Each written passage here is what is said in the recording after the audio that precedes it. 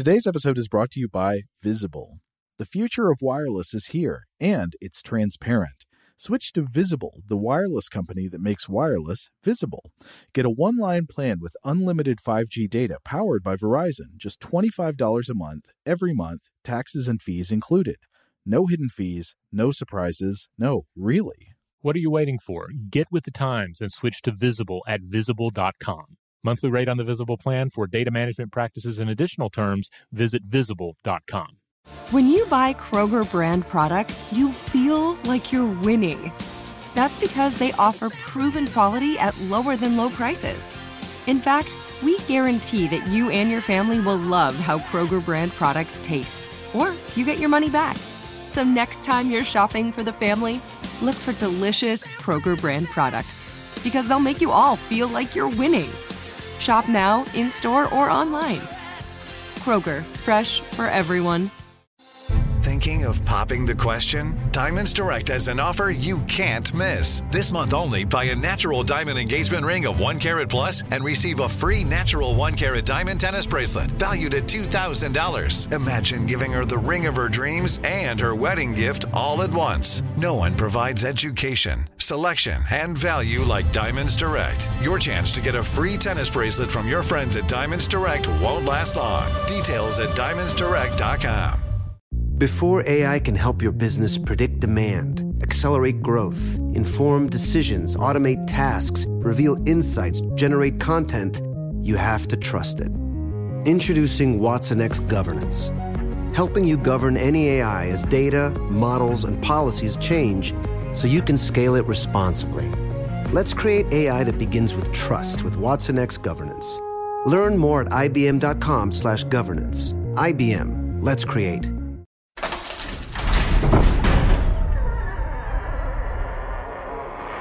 Hey, welcome to Stuff to Blow Your Mind. My name is Robert Lamb. And I'm Joe McCormick, and it's Saturday. The vault door, open it be. Yes, and the thing that it contains this weekend, we can't even properly relay to you because it contains absolute silence. And no matter where you're listening to this episode, you're probably not in a place to appreciate that level of silence. Obviously, if you're listening to a podcast, you are not going to be appreciating that level of silence. No, and you've probably got a million other sounds going on outside of your headphone environment or your car listening environment. But still, silence is this fascinating topic. It almost has a substance, and yet at the same time, it is an emptiness. Right. So we maybe recommend you find a little place with some peace and quiet and give this one a listen. This originally aired on August 31st, 2016. Looks like it was published at 3 a.m. Don't know what that means. Maybe that's some kind of archival error. I wonder what was going on that week.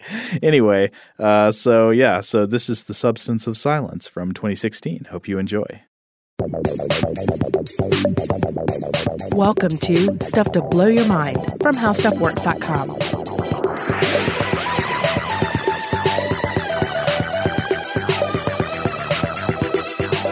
Hey, welcome to Stuff to Blow Your Mind. My name is Robert Lamb. And I'm Joe McCormick. And Robert, I'd like you to think about something.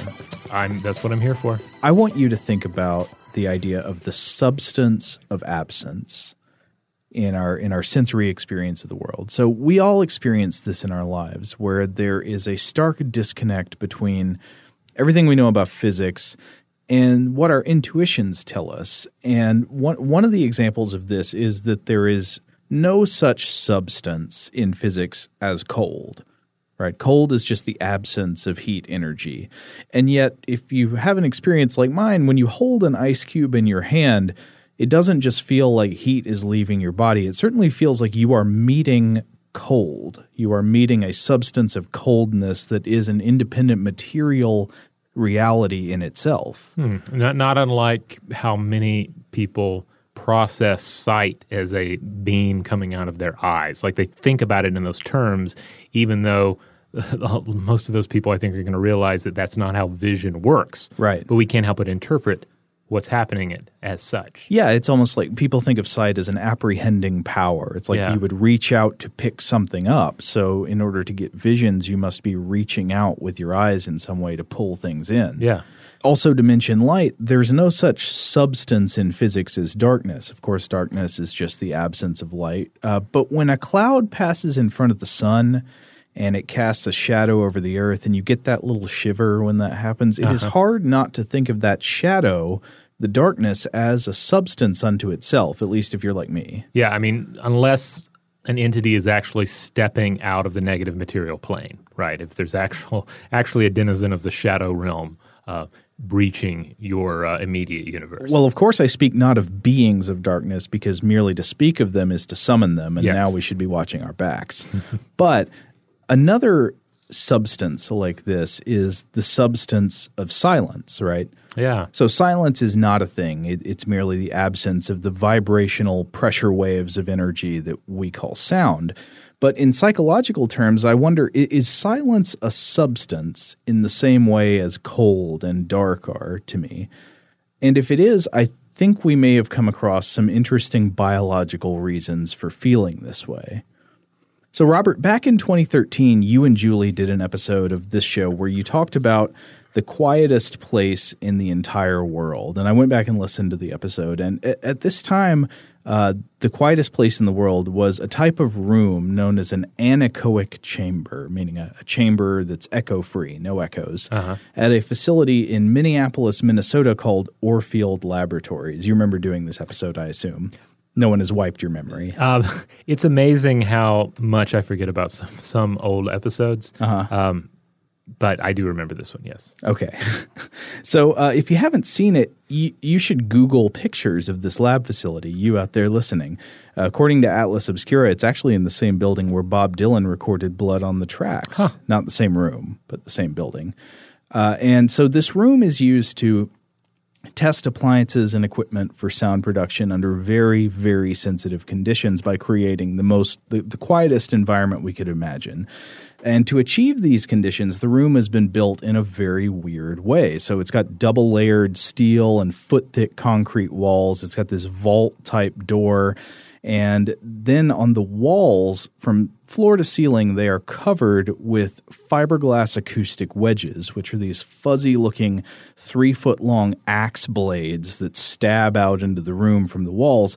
And it looks like at any moment the trap is going to spring and the walls will begin closing in, and these wedges are going to become interlocking teeth, to grind your bones between them. But as far as we know, it is not a trap. People have been to the room and survived. Though maybe not unscathed. So it's just a room with a very powerful thirst for absorbing sound. And according to the Guinness Book of World Records account, the ambient sound levels inside it are about negative 13 decibels, or dBA actually, which is just an adjusted version of decibel measurement. We will horrify the audio engineers and just use decibels for simplicity's sake going forward. But so when you hear something like negative 13 decibels, that might sound kind of weird, right? How could you have negative sound? Yeah, especially since you look at various lists and near total silence is 0. A whisper is 15. So it's like a negative whisper. How is that possible? Well, 0 decibels actually doesn't mean no sound. 0 decibels is just taken to be the threshold of normal human hearing at birth, your best hearing, infancy hearing.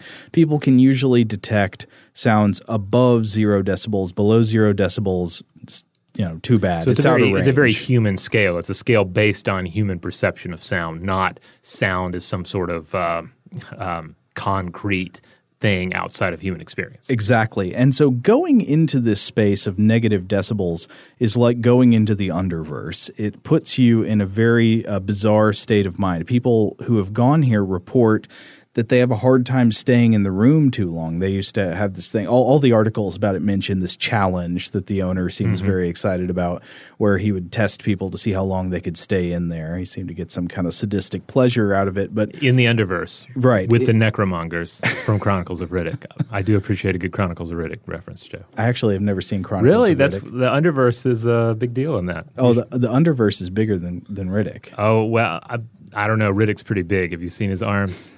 He's very, very big. I guess you'll have to show it to me someday. But so anyway, supposedly inside this anechoic chamber, what happens is people become just hyper aware of the sounds produced by their own bodies. You start to hear the thump of your own heart and you hear the kind of squelching of your digestive system, and you hear this hissing and rustling, which is your own respiration. And media reports also claim that people become dizzy, disoriented, sometimes kind of panicky, which suggests that our hearing is in some way tied to our body orientation and movement, right? You may have read these stories about blind people using forms of echolocation to hear where they are in a room. But this kind of suggests that even people with normal senses, all their senses functioning normally, might still use some kind of echolocation in basic body orientation. My favorite detail I heard was I read one story in The Guardian about a man who went into this room, and he claimed that after his ears adjusted, he could hear his own scalp moving over his skull when he changed facial expressions. You know, one of the important things to keep in mind about all this, too, is that, of course, it goes without saying that humans have evolved to thrive in a certain sort of environment and with a certain amount of sound in their immediate environment. So we did not evolve to live in quiet chambers. We evolved to live in the world. And so when we are deprived of almost like the oxygen of sound so much, we have to it's almost like the mind has to gulp in more of it. If it doesn't have something to chew on, it'll start chewing on itself, which is certainly a trend that occurs time and time again in any kind of experiment looking into sensory deprivation. And we are discussing one major area of sensory deprivation here. And this is another thing that gets mentioned in context with these anechoic chambers, is that you might go into there and experience auditory hallucinations just because of that sensory deprivation element. But anyway, since that podcast that you and Julie recorded, there's a new kid in town. Oh. Microsoft has built a silent mind flayer chamber even more psychedelically quiet than the one at Orfield Labs. And much like the other facility, this one is used for sort of audio and device testing in very sensitive conditions. But it's located at Microsoft's Audio Lab in Redmond, Washington. And according to Business Wire, Microsoft contracted a company called Eckel Noise Control Technology, I think actually the same company that built the Orfield room, to build this new Dungeon of Lost Whispers for them. And it was completed in July 2014, but compared to Orfield's negative 13 decibels, this room gets as quiet as negative 20.6 decibels. And this is close to about as quiet as a room filled with atmosphere can possibly be. So since sound is caused by mechanical pressure waves in a medium, such as air or water, there is no sound at all in a vacuum. If you were to go into the vacuum of space, you wouldn't hear anything. But in a room filled with— Such as screams. Exactly. Yeah. But in a room filled with normal atmosphere, negative 23 decibels is about as quiet as things can get, because that's the sound level of what's known as Brownian motion, which is the random movement of air particles rustling against one another. Huh. I would love to hear what that sounds like. I think Brownian motion of air particles is actually an Eno album. Yeah? Yeah. Late 70s. A perfect companion to Metal Machine music. Yeah. Anyway, so I started thinking about this room and about how there are actually plenty of god beings and monsters from the history of human imagination who have found themselves in a dire quest for a place like this room. I think that the quest for peace and quiet we think of it as something of the modern age, right? You live in the city where there's the traffic, the horns honking, people screaming, people, I don't know, arguing about Pokemon Go and about whether adults should play it or not outside your window at all hours of the night. And we come to associate this feeling of this noisy cacophony with modernity, but this feeling goes way back. Oh, yeah. I mean, really, humans haven't changed that much. Not so much that they've stopped being annoying and obnoxious and loud. We've had loud talkers among us. We've had individuals who cannot wake up silently since time out of mind. Though, then again, I do think it's kind of interesting. We're going to mention a few of these, that the quest for silence, the desire for peace and quiet, is often associated with villains, not heroes. Well, you do see, I think it falls on both sides. Yeah. I guess the heroes that are seeking silence, they tend to want to share that path to silence with others, I guess. So it's more about, hey, everybody, let me show you the way to the silence. Let me show you a way of silence that'll better your life. Whereas the monsters are a little more selfish. Well, one great example of this is the Enuma Elish, the creation myth of ancient Mesopotamia, which you see in ancient Sumerian and Babylonian texts. Originally, it's Sumerian, focused on the god Enlil. Later, the Babylonian version is altered to glorify the Babylonian god Marduk. But the story is pretty much that the gods Apsu and Tiamat, freshwater and saltwater personified, they sort of live in this primordial chaos, and they create a younger generation of gods who just make a great ruckus. They cause disorder, irritating noise, and Apsu, in reaction to this, plots to destroy his creations in order to get some peace and quiet. Quote, "By day I cannot rest, by night I cannot lie down in peace, but I will destroy their way. Let there be lamentation, and let us lie down again in peace." Oh, nice. Now, of course, later a hero has to come and fight these beings. Actually, so Apsu gets destroyed, and then Tiamat, his sort of companion, his female counterpart, becomes a monster that has to be fought. But so, yeah, not the heroes of the piece here. But they want some peace and quiet. All these new created beings are just too loud and irritating. Isn't it always the way? The youth are loud, and they need to pipe down because us old people are trying to get some sleep. I wonder if that is what's behind the idea of Grendel in Beowulf. Oh yeah, because he quite famously is not a fan of the noise, not a fan of the partying that's coming from the mead hall across the way. Right. So what's the basic story of Grendel and Beowulf? Beowulf comes to Hrothgar's mead hall of Hero, right, in the land of the Dane men, and they party in the hall and have their big feasts. And somewhere nearby, there's this monster called Grendel, not actually described physically very much. Yeah, virtually no physical descriptions. Which means basically any interpretation you have is valid. I did read some great translations of the description, what they do say about him. The march stepper famous, who dwelt in the moor fens, the marsh and the fastness. A fiend in hell this ghastly demon was, named Grendel, infamous stalker of the marches, who held the moors, fen and desolate stronghold, the land of the marsh monsters. Nice. I always liked the way John Gardner described him in his novel Grendel, which is one of my favorites. He described him as, quote, "a shadow shooter, earth rim roamer, walker of the world's weird wall." Oh, that's so great. And that captures, this is a feature of the Anglo-Saxon poetry, is the alliteration there, where you hear the same word starting consonants used over and over. Mm-hmm. And Gardner captures that very well. But anyway, so in the story, of course, Beowulf has to go and kill Grendel. And the reason he does that is because he's a jerk, basically. He is, but also it's because Grendel comes into Hrothgar's mead hall and messes them up. He comes in and kills some people. Does kill a lot of people in the Danemen's defense. Yeah, so why does he come into the mead hall and kill the Danemen? Well, there are a couple ways you could read this, but the basic way is the way it's described in the poem. It's kind of vague, but it seems like he's annoyed by the noise they're making. Right. So one translation reads, quote, "Then the bold spirit impatiently endured dreary time, he who dwelt in darkness, he that every day heard noise of revelry loud in the hall. There was the harmony of the harp, the sweet song of the poet."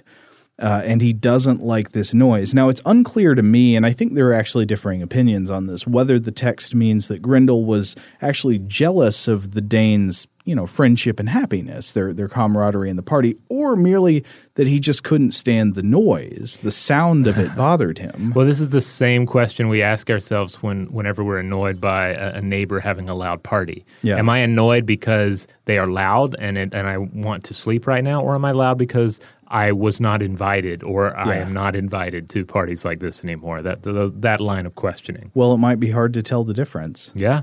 Robert, you made a fascinating observation I had never considered before. Oh, yeah. Tell me about... Oh, well, I read a lot of Dr. Seuss books these days. Uh-huh. And so anytime I read, or if we end up viewing The Grinch Who Stole Christmas, the comparisons are pretty obvious, because in Grendel, You have a monster that lives out in the boonies who comes into the center of civilization and unleashes havoc when there is too much noise. And the same thing happens with the Grinch. The Grinch hates the noise of the Christmas season. Even the GR is there. Yeah, the Grin. the Grinch, It the seems like Grindel. it's got to be intentional, right? Oh, the noise, noise, noise, noise, noise. There's one thing I hate, all the noise, noise, noise, noise. It's the Who's in Whoville are like the Danemen in Hero. Yeah, except instead of coming in and killing Who's, he's gonna surgically remove the cause of their joy, and the joy being the cause of their noise. But of course that backfires, and he has to remove Christmas. Yeah. But then his heart grew 3 sizes that day. Yeah, there are a number of anatomical complications in the comparison, but still doesn't happen to Grindel. Grindel, I believe, his head shrinks many sizes that day. Yeah, but not shrink. He gets his head cut off. Yeah, also the arm. Yeah, arm too? The arm is cut off first, as I recall. Oh, okay. No, not cut off, because I think blades don't quite cut him. Like blades melt or something when they hit his blood. Yeah, I don't remember the details. There's some descriptions that can be interpreted that either Grindel's blood is acidic and is eating through the blade, or it is so hot that it is melting the blade. Whoa. But Beowulf just rips off the arm, and then Grindel runs away. Wow. So here we've got these monsters and god beings causing mayhem and havoc and trouble for the creatures that dwell under their level of power by trying to shut them up, just wanting silence. And if we could only find a room for Grindel, if we could find an anechoic chamber for him, this never would have happened. But I wondered if there are any straight-up gods of silence. Well, there is Harpocrates, the Greek god of silence. And he's thought to have evolved from a childhood variant of the Egyptian god Horus.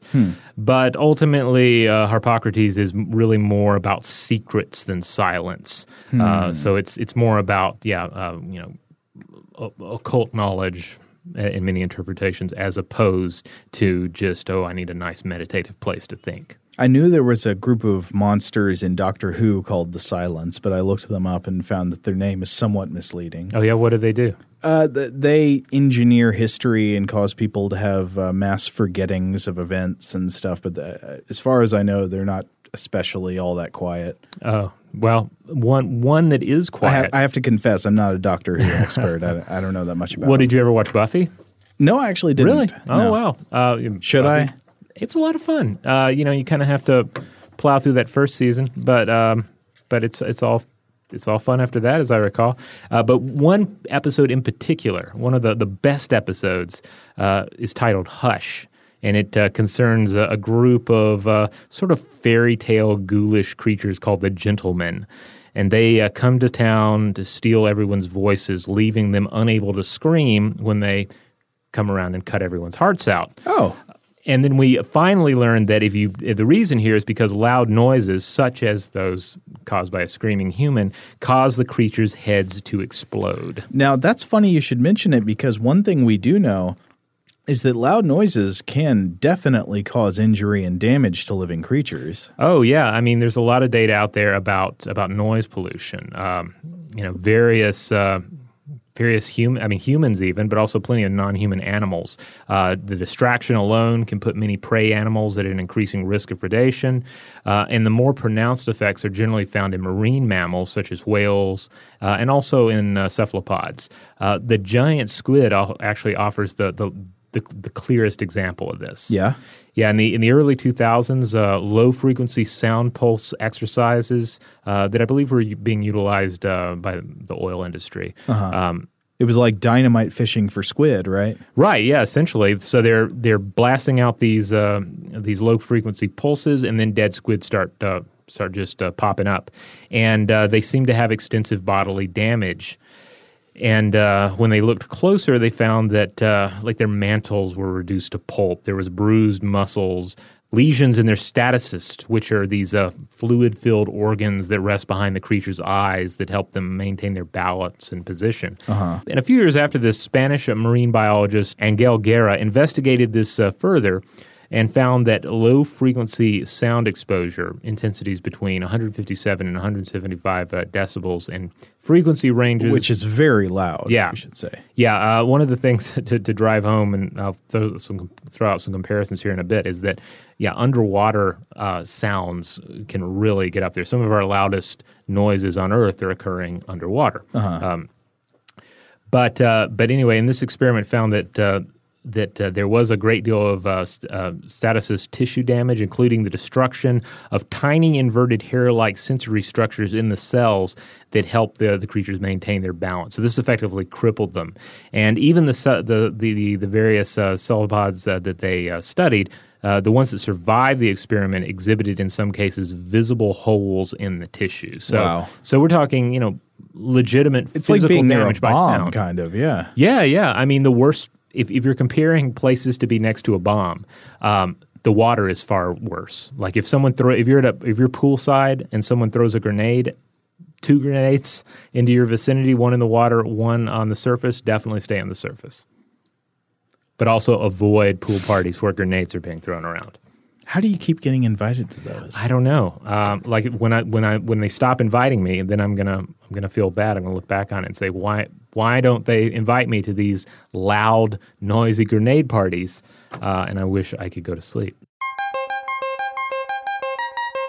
Dad deserves something really nice for Father's Day, but let's face it, we usually don't do it. Big gifts are for Mother's Day. Picking something up on the way is for Father's Day. Well, let's make Father's Day something this year with the Bartesian Cocktail Maker. It whips up over 60 premium cocktails on demand, each ready at the push of a button. And right now, you get $50 off the Bartesian Cocktail Maker when you buy 1 pack of Dad's favorite cocktail capsules. Dad will publicly love that you saved $50 on the countertop machine that crafts premium cocktails on demand. And he'll secretly love that you splurged on him for Father's Day with the gift of a Bartesian. Because the only thing that lets Dad know he's the world's #1 dad better than a world's #1 dad coffee mug is an artisan cocktail in his hand. Make Dad's Father's Day and Father's Day cocktails with all natural juices and bitters without making any mess at all. Visit BARTESIAN.com/father to get $50 off the best premium cocktail maker for Dad at the best price for you. Bartesian. Premium cocktails on demand.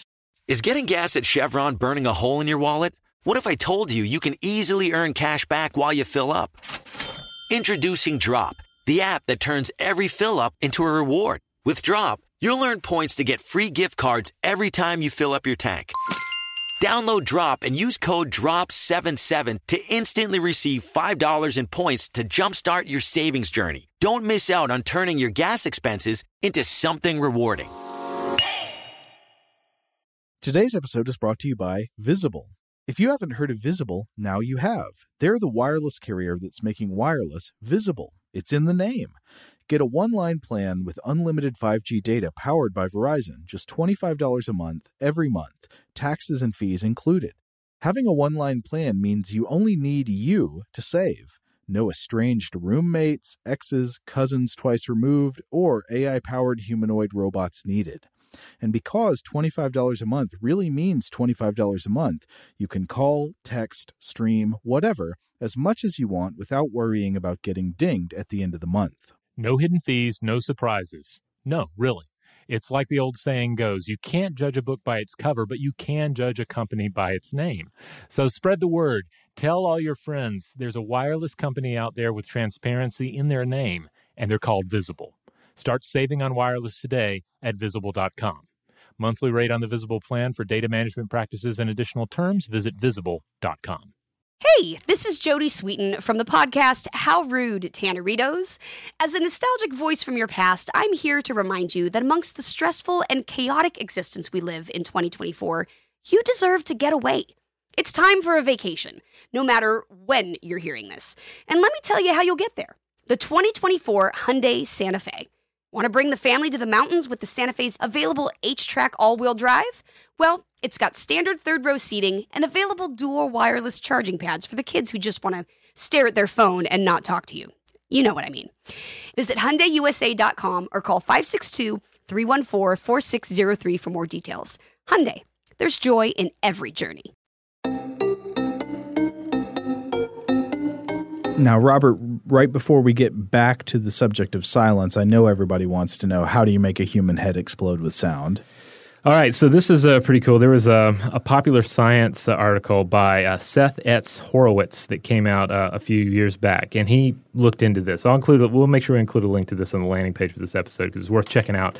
But he ruled that, yes, sufficiently powerful sound waves can make a human head explode, much like the gentleman on Buffy, because infrasound is essentially a hell of a thing. So you crank it up to 18.98 hertz, the same resonance of the human eye, and the resulting distortions can make you see weird, ghostly shapes. However, if you crank it up to 240 decibels, you can get the skull to resonate destructively. Wow. It's especially the case if you're using a dead, like a cadaver head, but this could conceivably be the case with a living head as well. Mm-hmm. To put that in perspective, low-frequency sonar can reach 235 decibels, and the 1908 Tunguska event, of course, a near-Earth object colliding with the Earth, it's heard around the world, perhaps the loudest single event in modern history, and it probably hit 300 to 315 decibels. Wow. So, loud stuff. So we've never seen anybody's head explode from sound, as far as no, and I think the way that the way that Horowitz explained it is that if you were sitting there, if you had the technology to do it, you would still get bored, and you just probably want to brain the person in the head with the device you're using. Like it's not there are far better ways to make a head explode than depending on sound.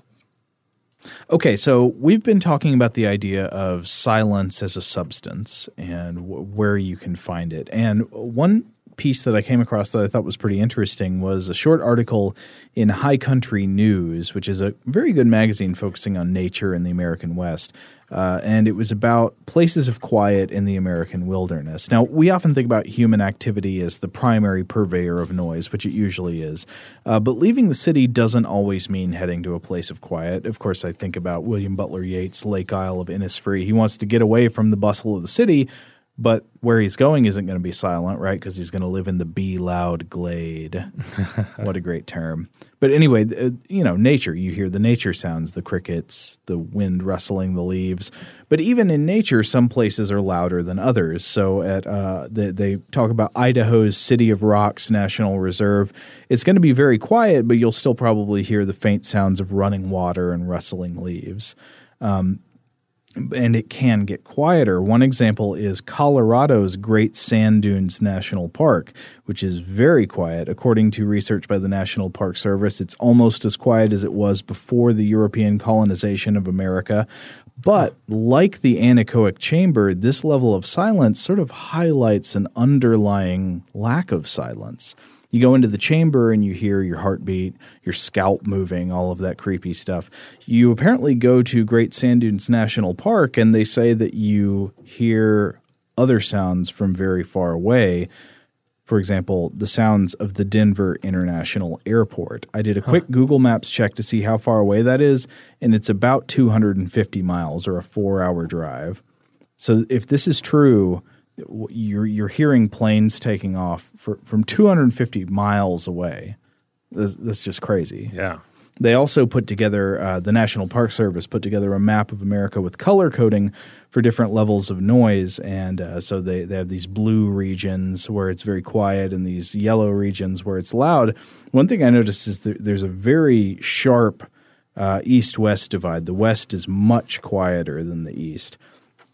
And I would say from experience, I think that's right. Even being in the wilderness, if you get out of the cities, when I notice going to the wilderness in the east, it's, I don't know, you hear bugs and you hear wind rustling the leaves and stuff like that. Mm-hmm. Probably the quietest place I can ever remember being was the desert in southwest Texas at Big Bend National Park, where there was this one day where I was riding around in a car with my wife Rachel and her cousin Marie.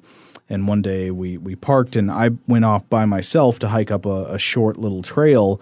And by myself at the top of this trail, I can remember just hearing nothing.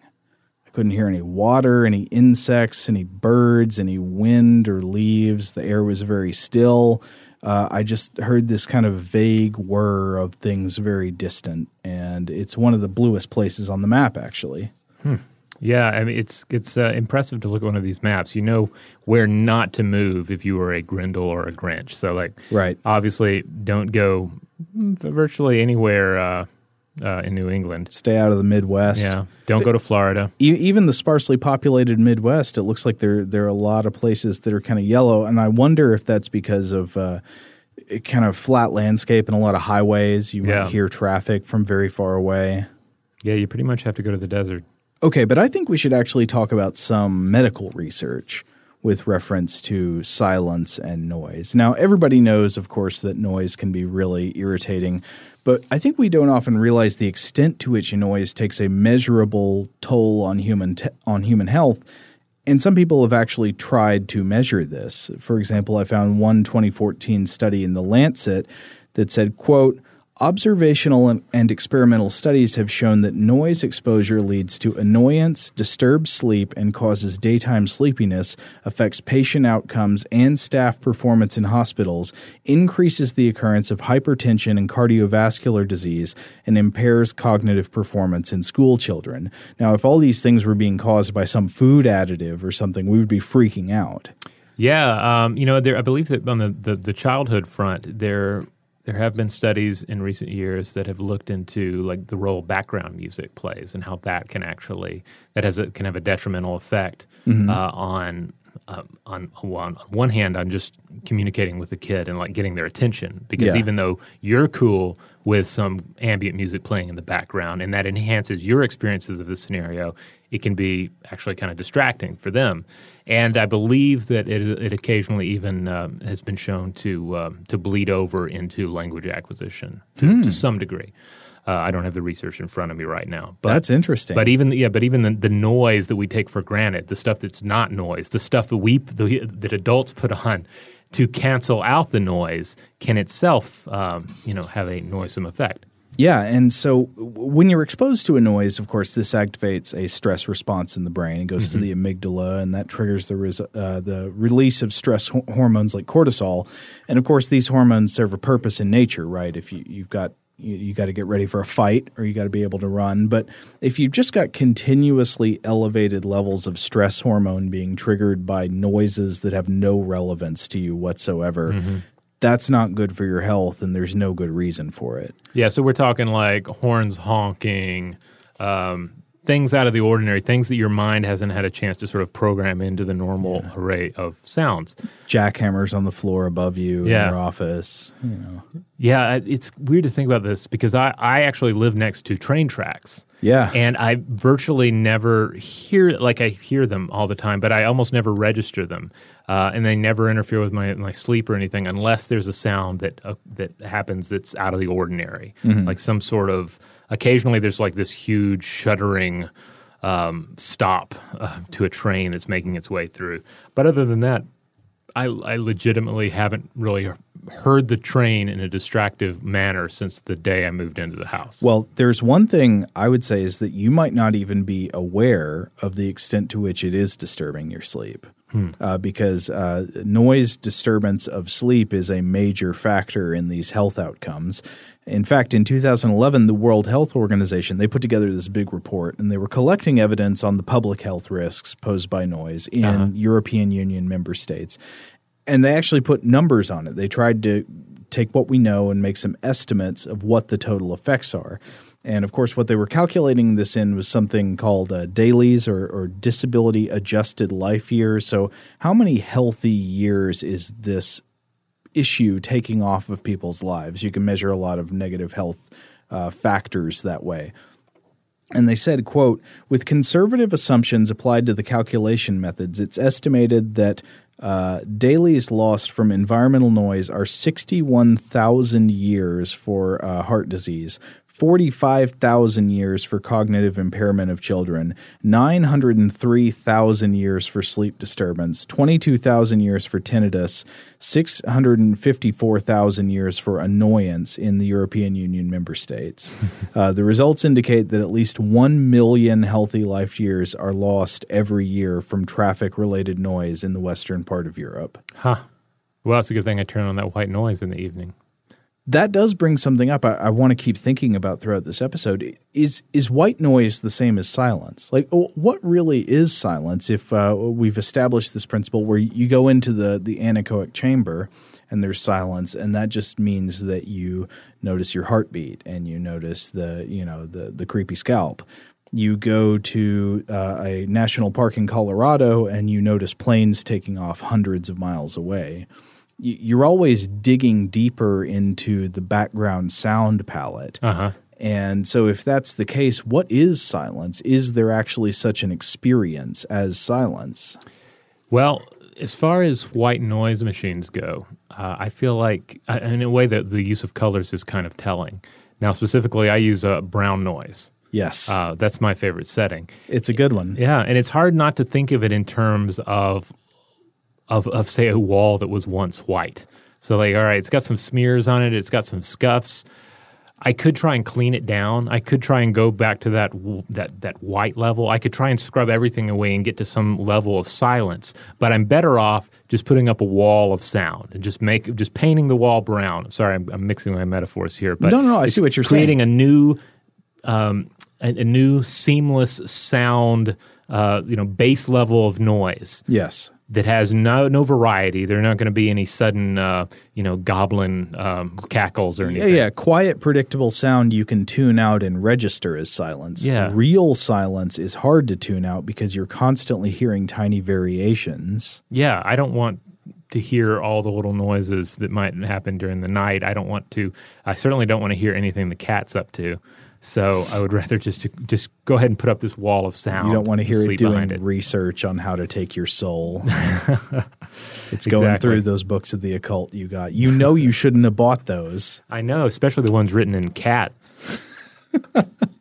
So, Robert, one of the things that actually inspired me to do this episode was an article I read from Nautilus that was a July 2016 piece in Nautilus by Daniel A. Gross called "This Is Your Brain" on silence. And this actually turned me on to a few more avenues of inquiry that I want to talk about now. So in Gross's piece, he mentions a few studies, and one of them is this 2006 study in the journal Heart by a scientist named Luciano Bernardi and colleagues.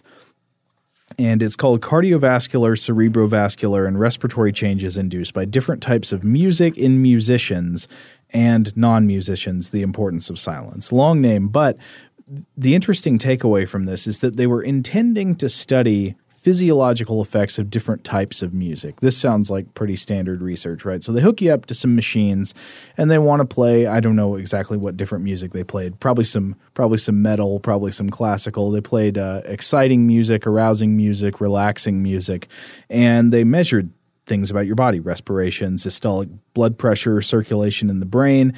And they were trying to figure out, do different types of music change these things? Now, of course, they did. Different types of music did indeed lead to different states of arousal and cause physiological changes. But Bernardi and colleagues found that the most drastic changes and the most interesting changes happened when random 2-minute intervals of silence were introduced as a control to the tests. So these periods of silence had a physiologically measurable effect of calming and relaxation, more so than the relaxing, calming music that they were attempting to test.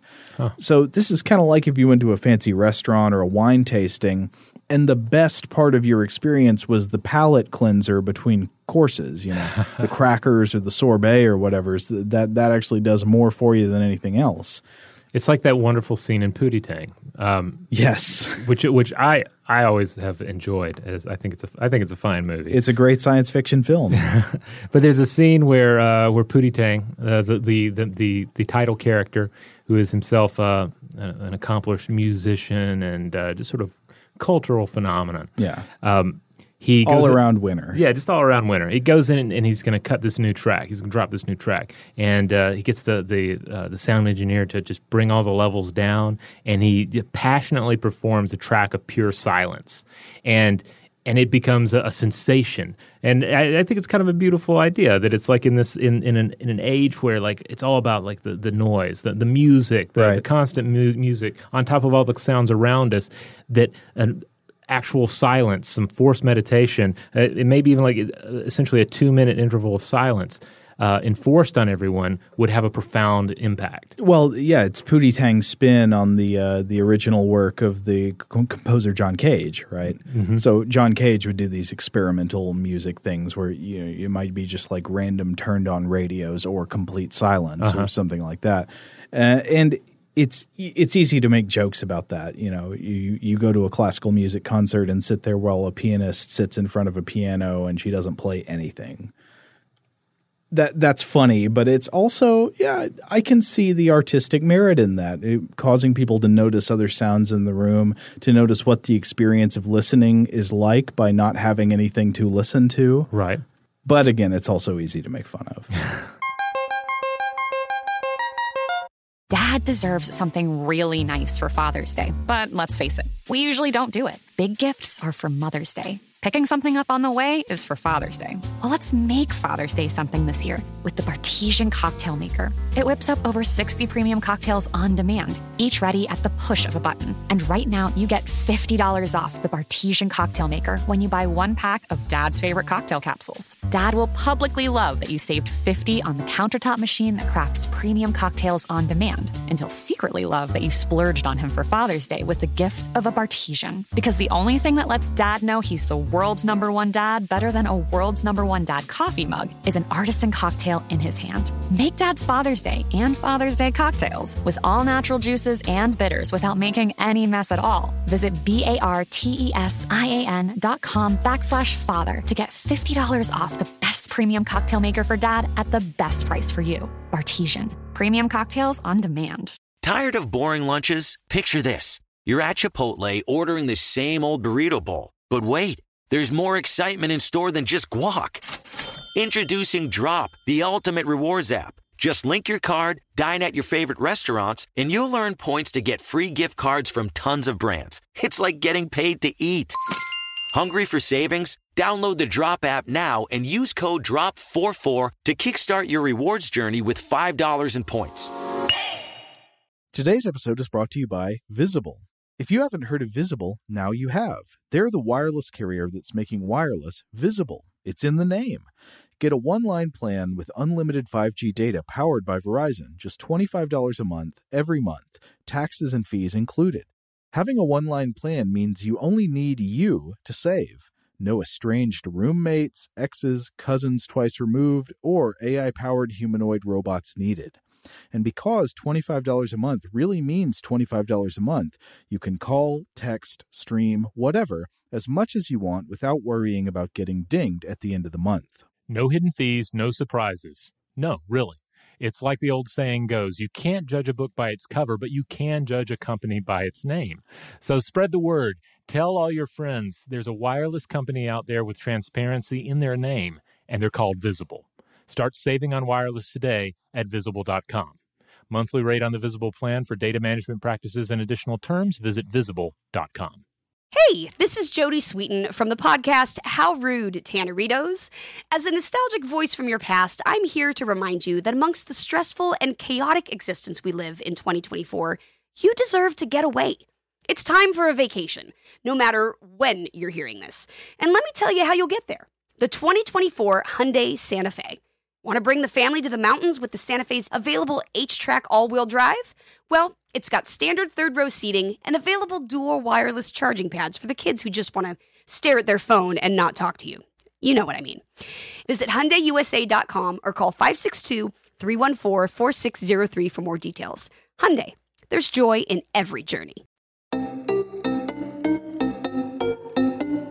Another interesting fact here about the study, so it found these periods of silence more relaxing than the relaxing music. The relaxing effect of the silence was more pronounced in these short intervals between music than it was in a long period of silence before the test started. So in other words, the most profound effect of silence seemed to be when it occurred in contrast. And this is a quote from Gross's article that is quoting Bernardi, that the author of the study gives to the author of the article. Quote, "Perhaps the arousal is something that concentrates the mind in one direction so that when there's nothing more arousing, then you have deeper relaxation." So you're focused on something and then you take a break. which is much more relaxing than doing nothing in the first place. Well, certainly I can think, I don't know how closely related this is, but you can think of moments in modern music and older music where you have that full stop, where everything goes silent for a second, and then the sound comes back. Right before they drop, with the drop, right? Yeah, like the drop, the dubstep drop, or even, of course, what was it, the Beatles song with the famous drop? I'm not sure which Day one. in the Life, right? Is that the one? Oh, I know that song, but I can't remember if there's a drop in it. Where there's like an everything gets noise. very loud and then suddenly quiet. Yeah, there's like cacophony, cacophony, I think you're right. and Yeah, then silence. Our Beatles fans will have to correct me on that one if I'm wrong.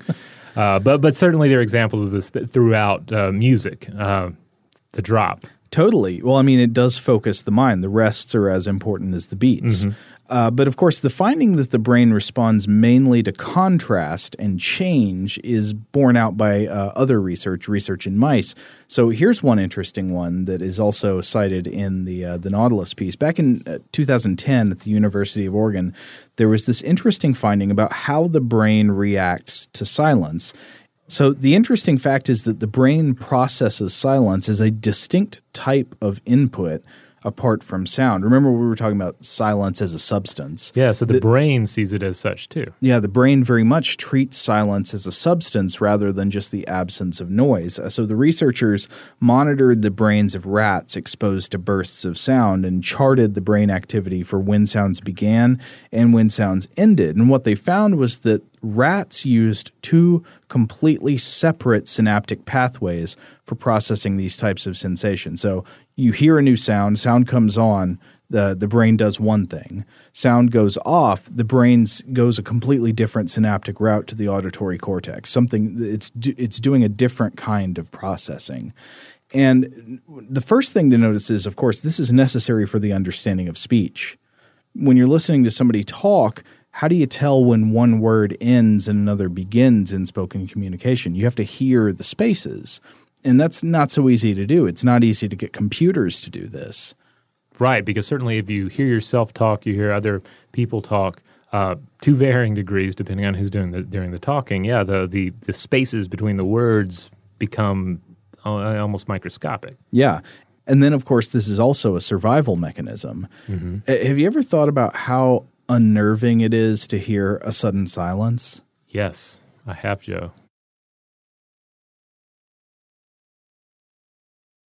So yeah, fear is an adaptive mechanism, right? It triggers these survival behaviors. You've got a robot assassin coming at you. It's turning on its minigun, whirring up, and it triggers these survival behaviors in dangerous situations. You've got an impulse to freeze and be quiet, or the body prepares itself to flee or to fight for survival. Though, I mean, if it's the robot with the minigun, you don't have much of a good chance.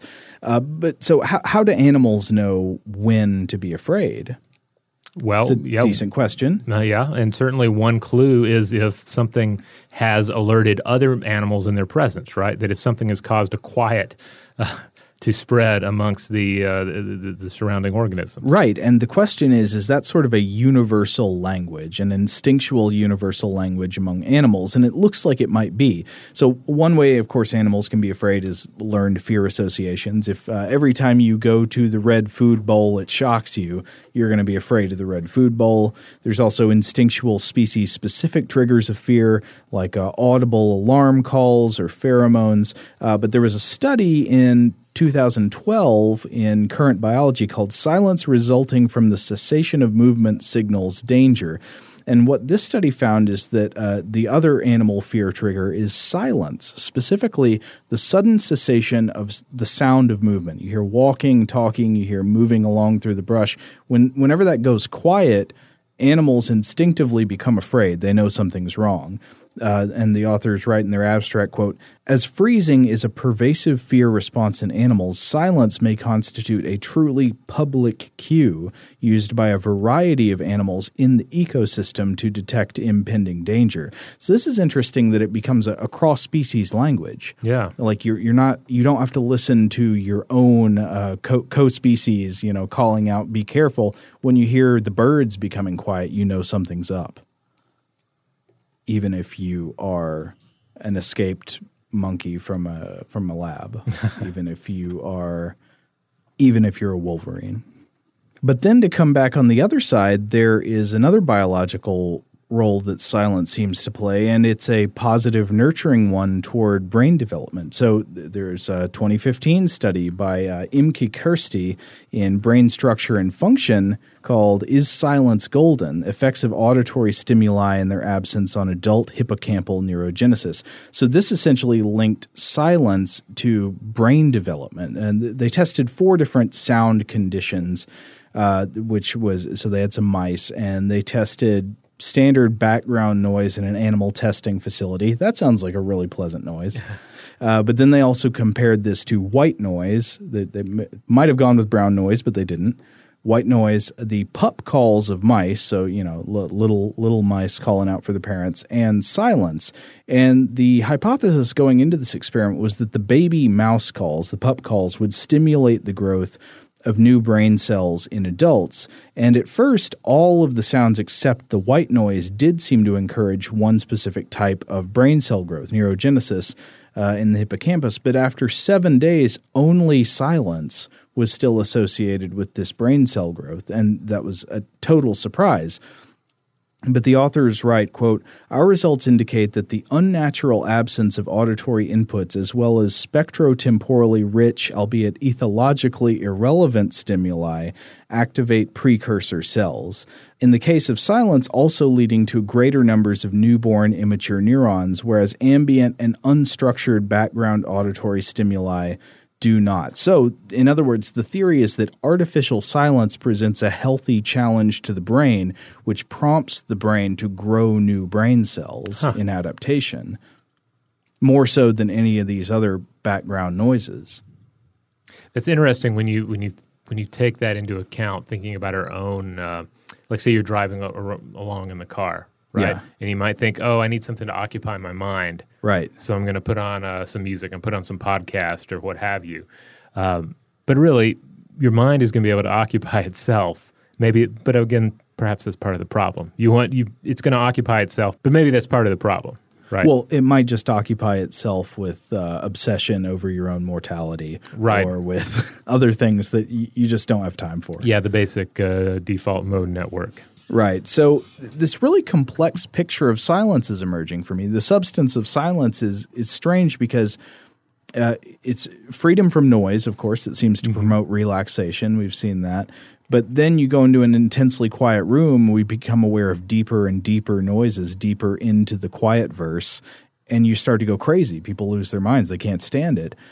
And then periods of silence seem to promote healthy growth of brain cells. It seems to be good for at least the brains of mice. But then the sudden silence also triggers fear and alarm. So it seems our reactions to silence are almost as complex as our reactions to sound itself, which makes me wonder, is there really such a thing as silence? And if so, what is the ideal quiet? What are we really going for when we want some peace and quiet? What is it we have in mind?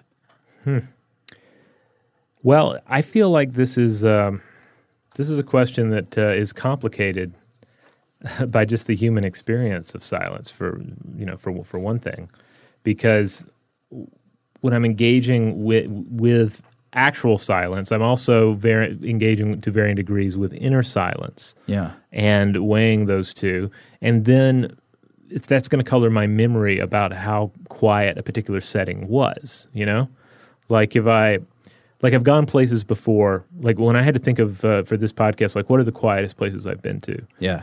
I can, the places that come to mind are like wilderness environments. Yes. They were not necessarily quiet. Like one was like kind of on top of a mountain in Yosemite, and there weren't any like human noises around me other than like I think I was pretty worn out by the time I reached the top. But the wind was sweeping through, blowing across the trees and the rocks. There was the sound of loose rocks underfoot as I ascended. But yet, part of it was probably physical exertion. Part of it was just an entirely new physical environment, a slightly different sound environment. Like all of that further colored my interpretation of it as quiet. So when I look back on it now, it's easy for me to say, oh, that was one of the quietest places I've been to. Yeah. But in a way, it was just loud in different ways, both sonically and like just visually loud. I thought of the same thing. I mean, I was able to think of Big Bend, which was actually, I think, relatively quiet. But when I think of quiet places, I just think of like nature and stuff like that. It's not quiet at all. There's bugs everywhere.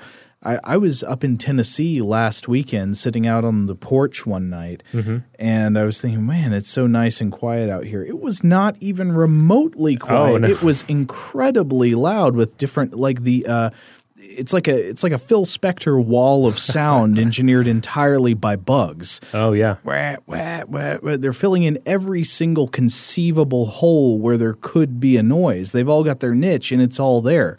It's like a Queen metal song, where they've got it's just floor to ceiling. Oh, yeah.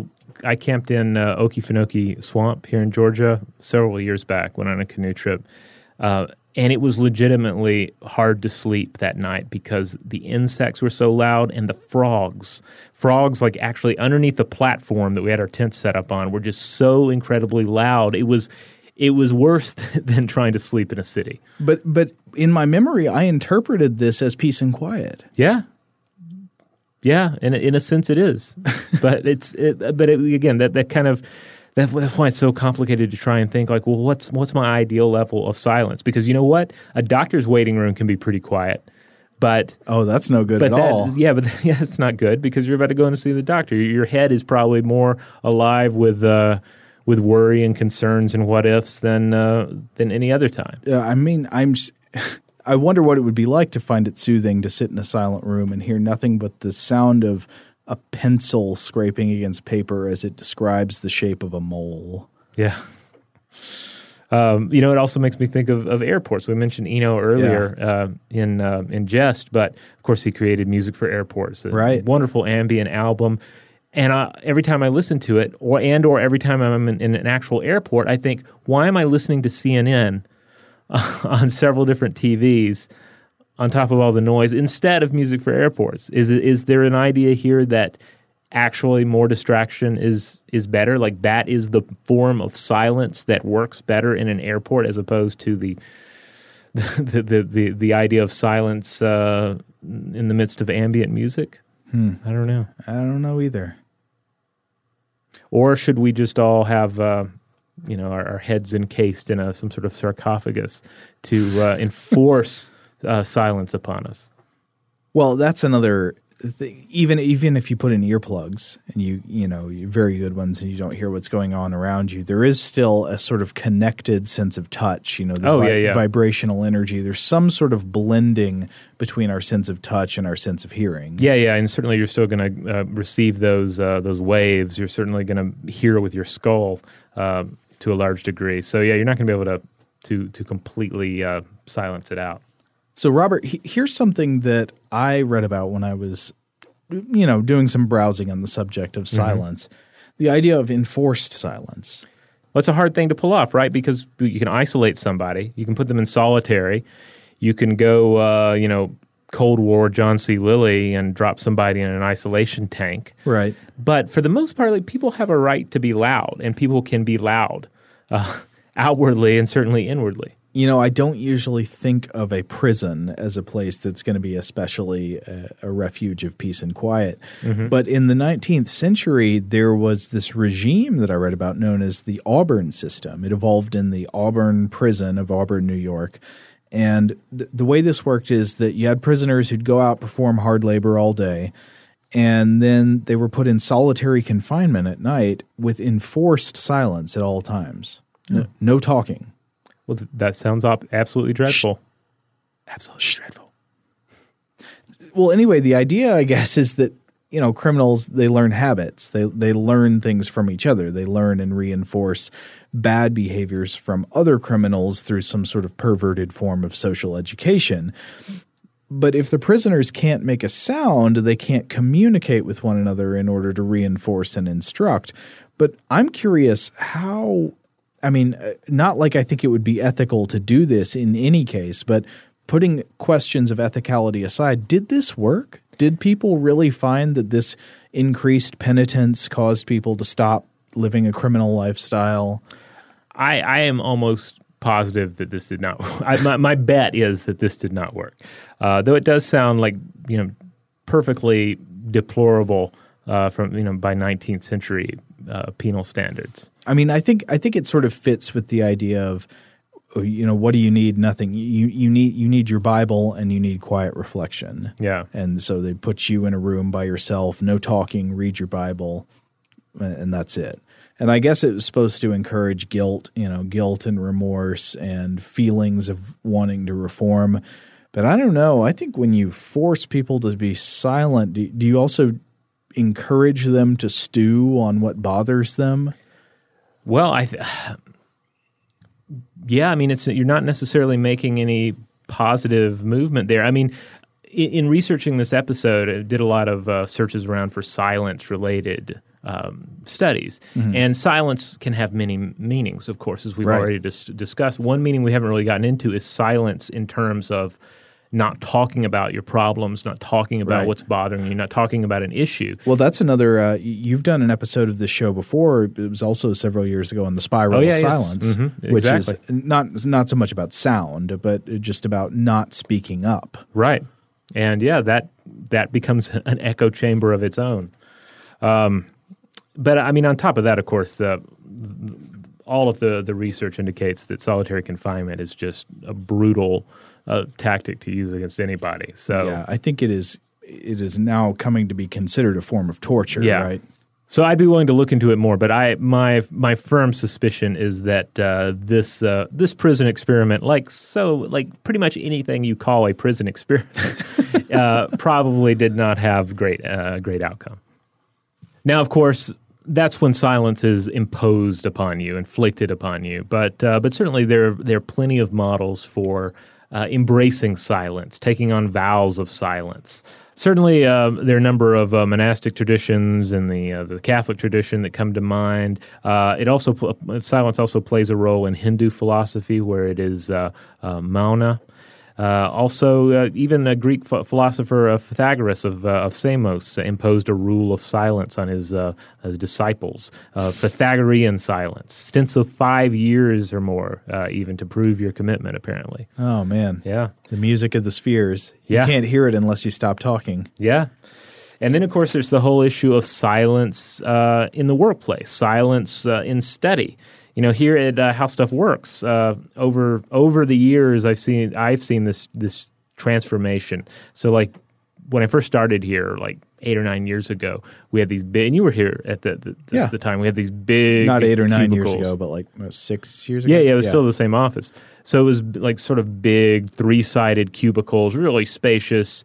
You felt like a monk in the library at times. You're able to get your materials, you had your computer, and you were working away on your own. There were days where you didn't necessarily see anybody that was seated on an opposite row from you. And we've had a couple of different offices since then, and things have gotten more open office, as is the trend, right?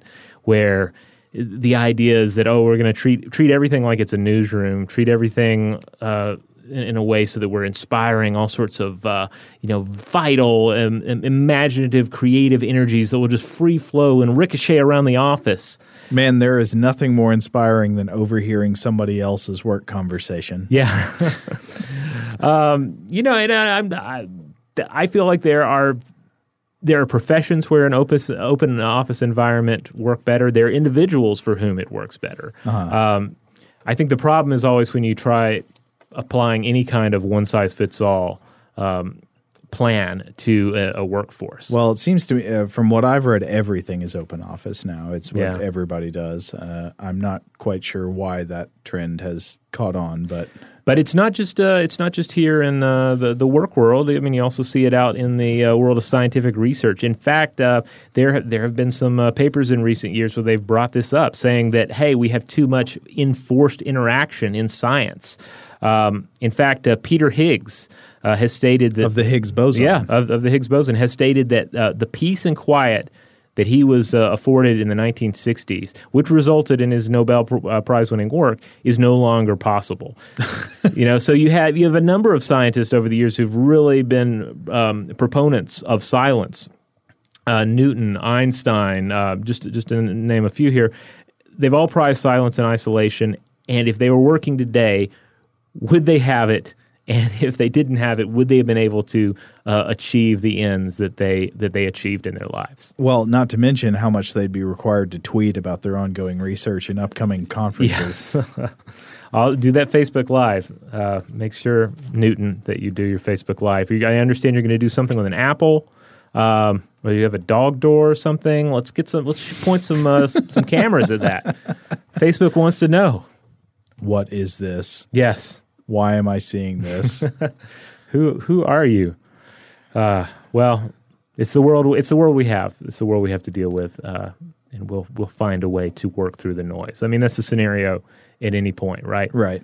No matter how noisy you think the world is, no matter how quiet a slice you've carved out for yourself, you're still going to have to work through the noise. Well, I mean, that brings us back to the question, I guess, the core question, the substance of silence. What is it, and why is some silence desirable but other silence is not?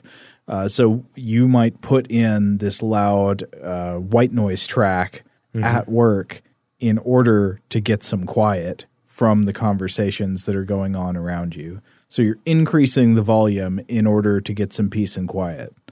This signals, again, that it's clearly about something about the introduction and novelty of sound rather than the volume of sound. Yeah. I guess I'd be tempted to think of it as oxygen, And like I might want to take a breath of pure oxygen every now and then, but I don't Just for fun, but I don't want to necessarily live in an environment of pure oxygen. No, and breathe it all the time. That would kill you. Yeah, but every now and then I'll sleep in my specialized oxygen tent, and it will revitalize me. But hey, that's our take on the topic. We put it to you though. What is the quietest place you have ever found yourself in? What's the quietest place you've visited? What is the quietest place you have created for yourself in your own life? And I guess the question is a dual question, right? What is the place that has felt the most quiet to you, like the ideal mind silence versus what's actually the lowest number of ambient decibels? Yeah. Be very interested to hear. Hey, maybe you've even been to one of these soundless chambers that we've created in the world. I want to hear from the people, and I know they've got to be out there, the people who went in one and did not get all freaked out, because I'm sure there are some people. I'm sure we hear about the ones that get freaked out. Have you been to one of these things and didn't really bother you? I want to hear about that. I mean, there are people who are noisy enough and or make enough noises just moving around that I think they would fare just fine. Like they would never notice. They're just, if you're just sitting there like groaning to yourself and cracking your knuckles and talking to yourself and groaning some more, then you're probably not going to notice the decibel level. Talking about how I'll show all them. Yeah. Griping about your office environment, all that. Let's stop being grumpy, Robert. How can they get in touch with us? Hey, before we do that, we should also mention that this week we are going to be in New York. That's right. If you were in New York, specifically, if you were attending the Star Trek Mission New York con in New York City, then you should check us out. We are going to be there. We're going to be doing a presentation. It's going to be Star Trek-y. It's going to be science-y. It's going to be a little cosmic. It's going to be a little psychological. Yeah, so the conference goes from September 2nd to September 4th. If you're going to be there, our panel will be on Friday afternoon in the early afternoon, and you can look us up in the conference materials. But yeah, so if you're around, come say hi. Yeah, come hear what we have to say, and then have a little chat with us afterwards. And in the meantime, head on over to StuffToBlowYourMind.com. That's where you'll find all of the podcasts, the videos, blog posts, links out to our various social media accounts, and that Facebook account, Blow the Mind. You will definitely find information there about the upcoming Star Trek thing. And if you want to get in touch with us, as always, you can email us at blowthemind@howstuffworks.com.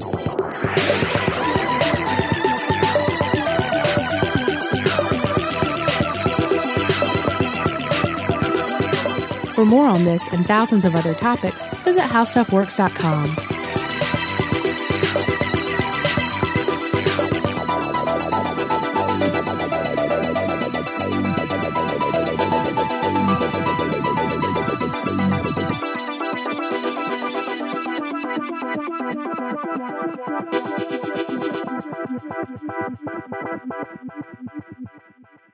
Tired of routine Walgreens trips? Get rewarded for shopping with Drop. With Drop, you can earn free gift cards on groceries, gas, and more. Download Drop now and use code DROP55 to get $5 in points. Join Drop today. NFLShop.com is your one-stop shop for officially licensed NFL gear to rep your favorite team. Check out the latest arrivals of jerseys, t-shirts, and much more. You'll find everything you need for a winning season with the best selection of NFL gear you'll find anywhere. Assemble your fan uniform for cheering on your team everywhere from the stadium to your couch. Shop an unbeatable selection of gear to showcase your team pride and style. To shop now, go to NFLShop.com. Your new home journey starts at Fisher Homes, where everything is red, white, and new. Explore exclusive summer savings and start your journey by selecting your ideal home site and your dream community. Choose from a variety of expertly designed floor plans and bring your style to life at the Lifestyle Design Center. Are you looking for a quick move-in ready home instead? Fisher Homes has options for those too. Fill out a form to connect with a new home advisor at FisherHomes.com to get started today before the sun sets on summer savings. You wouldn't expect to hear that we're America's third best city for beer like this one. Or home to vibes like this. And this. It might surprise you that we're top 10 for immersive art that's like, whoa. And, not to mention, we have one of the top zoos in the country. So can a city with the country's best pro soccer team, ranking as a top culinary destination in the world, be in your own backyard? Yes, Columbus. Plan your summer at ExperienceColumbus.com/summer.